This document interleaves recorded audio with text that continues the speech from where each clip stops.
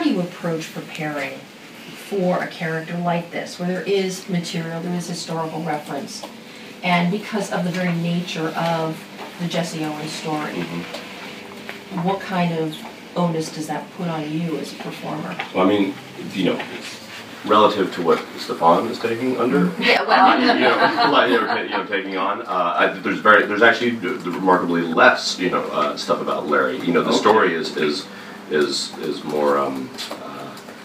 more important than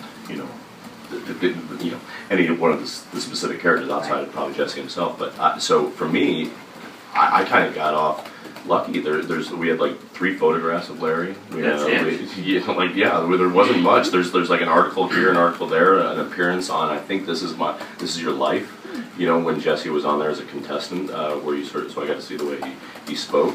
But I didn't attack it the way we would go after attack or prepare for impressions on SNL. Like I didn't have to sound like or anything like that. The more I don't think I would have been as keen to take it if I had to pretend to portray someone. There was something about when I first read that script and it was sent to me that I was like, oh, I think I know who this guy is. I just resonated with him and I liked that.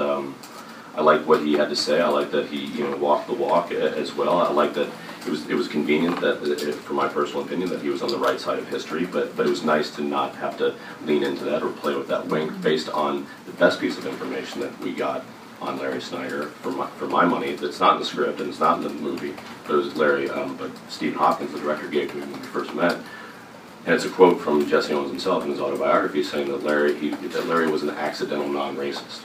And I was like, yeah. It's funny first because it feels almost like a Yogi Berra kind of like quote. Like, what does that mean? And it made it can mean whatever it means to you, but for me it made perfect sense, and I can't even totally articulate it other than as the character says, he doesn't care about black, white, or anything. Fast or slow, work hard, and I think that's a beautiful sentiment, and one that is all the societal pressure that he was dealing with on that campus, much less the entire nation, at that time, he just bucked all that. He didn't care about it, and so it was that line more than anything that I felt connected to.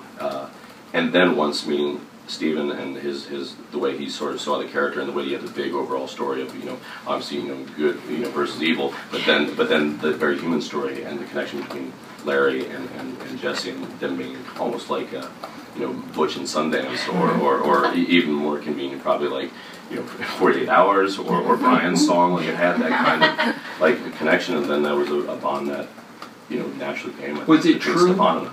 Was it true that he actually spent his own dime to go to the Olympics? I mean, or is this embellished? No, I mean he was not allowed to go. Yeah, that's a specific question. I'm not 100% sure. There's more things in here than not that actually happened. That the first 5 minutes of Steve and I talking was like, did this really happen? Like all this stuff with the German long jumper, all this. I had no idea about the 4th gold medal. And I mean I know it's out there. That just came out a couple of years ago. Yeah, the documentary. The thing about Brian. The Olympic guy that Jeremy Irons, Avery Brundage. Yes. That's all just come out in the past couple of years. Fascinating. And I thought it was relevant just based on the discrimination against homosexuals and the talk of boycott like in the Russian Olympics. Mm-hmm. That was before that happened. And I was like, oh, this story's still relevant. No way I could have known that by the time the movie was released how even more relevant it would be, and outside of even just the world of athletics. Can you talk a little bit about playing a dramatic character, and also I think this may be your first period piece. I mean, have you done anything? I've done a lot of period pieces in the sense of in sketch form, yeah. But I'm trying to think. I don't spend too much time looking in the rearview mirror these days, but you might be right there. Yeah, I know what me and my family were in Mr. and Mrs. Bridge as extras when it was filmed in Kansas City. It was around the time I was like 13 years old, so it might be my second period. So you had to wear like little short pants and all that? No, are you kidding me? I wanted to dress like Harry Anderson from his the grifter days. I wore a fedora as a little boy. I was so excited to wear a fedora because I loved Harry Anderson. So to wear that hat again was a good feeling. But drama, comedy, for me, it's about making whatever ridiculous situation, and there is a way to view what Larry and Jesse go through in this movie as ridiculous. Yeah, I mean, for me, it's about trying to make it as believable to the person I'm acting with, and then the true seer of all, the camera. I'm not paying attention to that. So it's just about moments. I'm used to playing scenes as believable as possible, whether it's smuggling drugs across the Mexican border or murdering bosses, but trying to make it feel real. And those moments, are designed to end with laughter. In dramas, they're designed to just, for whatever reaction. There's a few laughs, a few moments of levity in this very, tense movie. There's moments of cheering, there's moments of pause. There's, you're not aiming for that. You're just trying to make it feel real. So it's just about stringing together a series of moments. But my approach to it is no different. Yeah, at some point you sort of have to stop playing.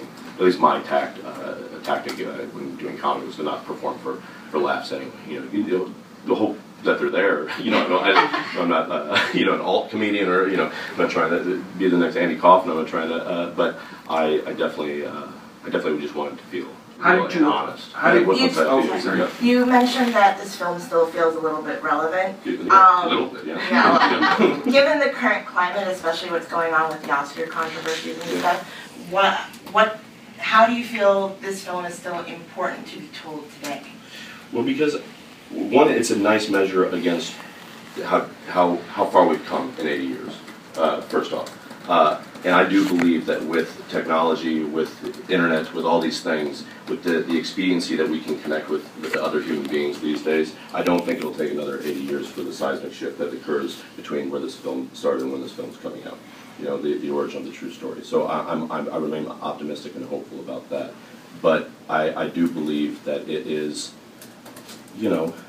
it's very interesting to see this young man put in the same position where people are encouraging him to do this based on this point of view, encouraging him to do this based on that point of view. The debates that go on between William Hurt and Jeremy Irons' characters, I assume, are going on in rooms not just in Hollywood, but on college campuses all over this country. They have been for many, many months, and may they go on for many, many months more, and hopefully for not much longer, and that the wounds slowly and surely heal as they do when people truly empathize and talk to each other and try to see each other from one another's point of view. I think it's a hopeful story, and even though it ends like on a little bit of like, are you kidding me? Did that really happen? The whole Waldorf Astoria. I do believe there is a glimmer, a beautiful little arc there that at least the guy, the doorman, knows it sucks. Mm-hmm. At least there's that look in his eye that's like.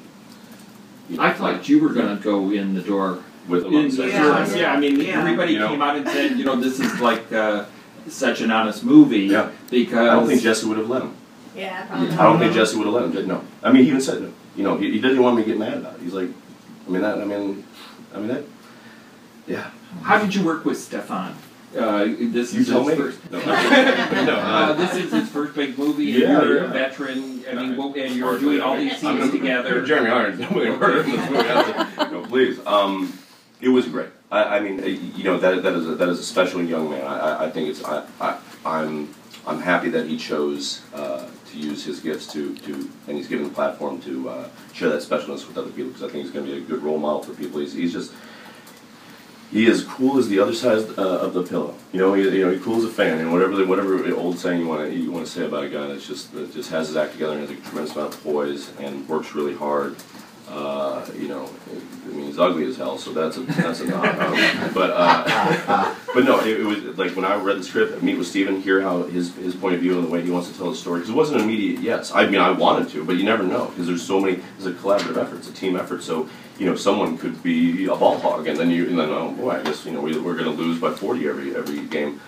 Then I asked to see who's going to play Jesse, and Stefan James, because there I am. I was like, can I watch his audition? They were gracious enough to let me be privy to that, and I watched the audition. I was like, if he can make me feel this, and I can see it in his eyes, like in this a room like this with a casting director, then I was like, this makes sense to me to do, and choosing to do a job with that, with intention and with the thoughtfulness I attempt to put into every selection, even goofy movies like Hall Pass or something.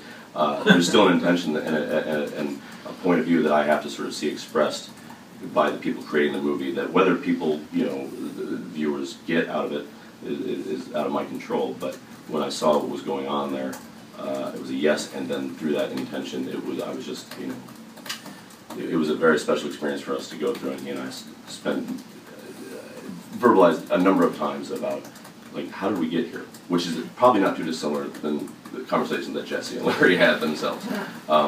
And the answer to that, in a lot of ways, to be quite honest with you, is talking to people that know about films, is because it was independently financed. You know, I mean, this is forget about like what the actual thing. Think about the process of the movie. This movie was no studio made this, and so you're talking about, you know, getting awards and recognition for movies even that have been made. What about movies that aren't being made? This being one of them that eventually did get made, but it had to be financed by, you know, the Canadians and French folks, and you know, it's like it's an international human story that we only got this opportunity because, you know, it was independent. Because they would have gone for, I'm not anywhere as bankable as, you know, Jennifer Lawrence. You know, Jennifer Lawrence would have played Larry Snyder. And would have been like, it was through the studio system, and you know, and I bet she looks great in fedora. You know, so like, who would complain? And she'd, you know, it'd be fun to watch. But that's one of those things that we were like, you know, couldn't believe we got this opportunity to be vessels to bring this amazing story back to the spotlight. I was going to say that. Yeah. Oh, go ahead. Yeah. Really quick, I'm curious to know Yeah. how Clint Snyder inspired you, like inspired you as a person. And what I mean by that, you Yeah. know, we have this great scene where you pin Owens against the wall, and you're like, I don't care about that. The Yeah. scene that they play in the trailer, Sure. he's like, you don't have to because you're white. Yeah. So when you were studying about Snyder Sure. and reflecting on how intense the racism was back then, Yeah.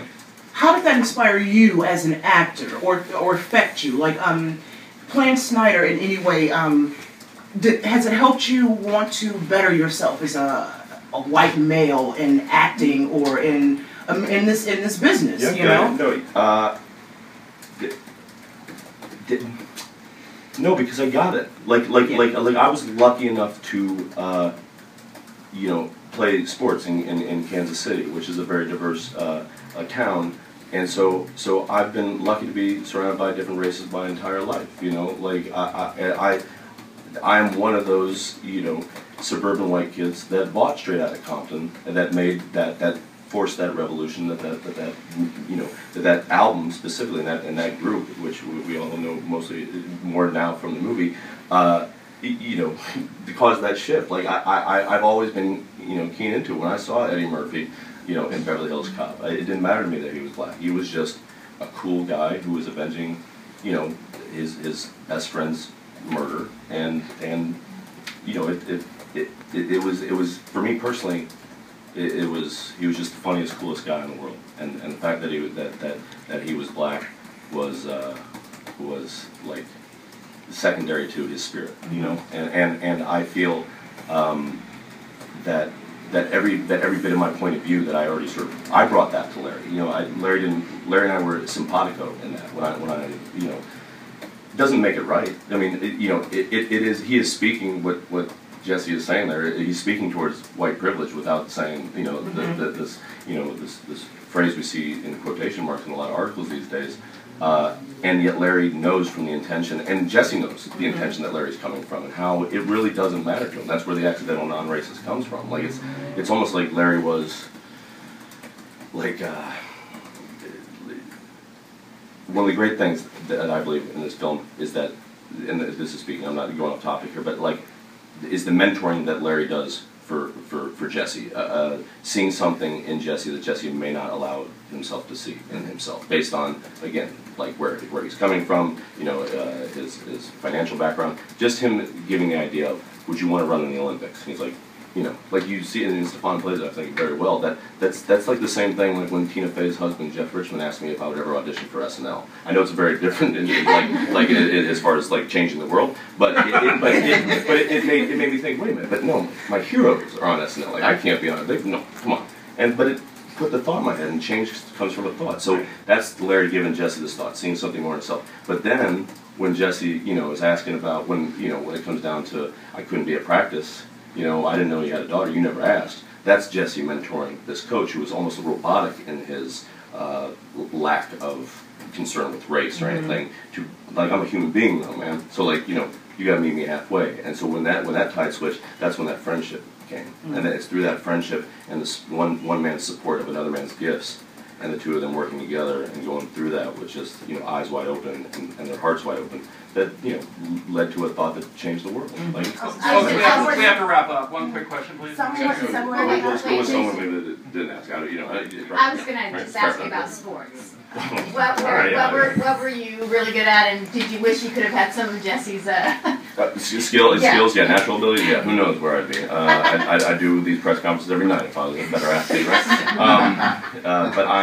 But basketball was my sport. Basketball was my sport. Yeah. So I, you know, started in 4th grade, but high school through college for a couple of years. So I was lucky to have coaches and pull from that experience. But then also the mentors that I had, like Jeff Richmond and Tina Fey and like Lauren Michaels. But and wanting to be that at this point, you know, obviously for our little boy, but then for other artists, like that's why I'm excited to, you know, move into, you know, helping produce shows for people and use the little bit of name recognition that I have, if people can even pronounce it, like to help people that I believe have talent and give a damn about the work and want to work really hard and get better and better and enjoy the spoils of, you know, free sneakers and you know that perhaps come with it. You know. What's your play? Thanks, Aaron. Stephen, we gotta go. What's that? What was your position in that? Point guard. Point guard. Oh, okay. I gotta run stuff. You know. Encouragement. Thanks, Jason. Thanks, Jason.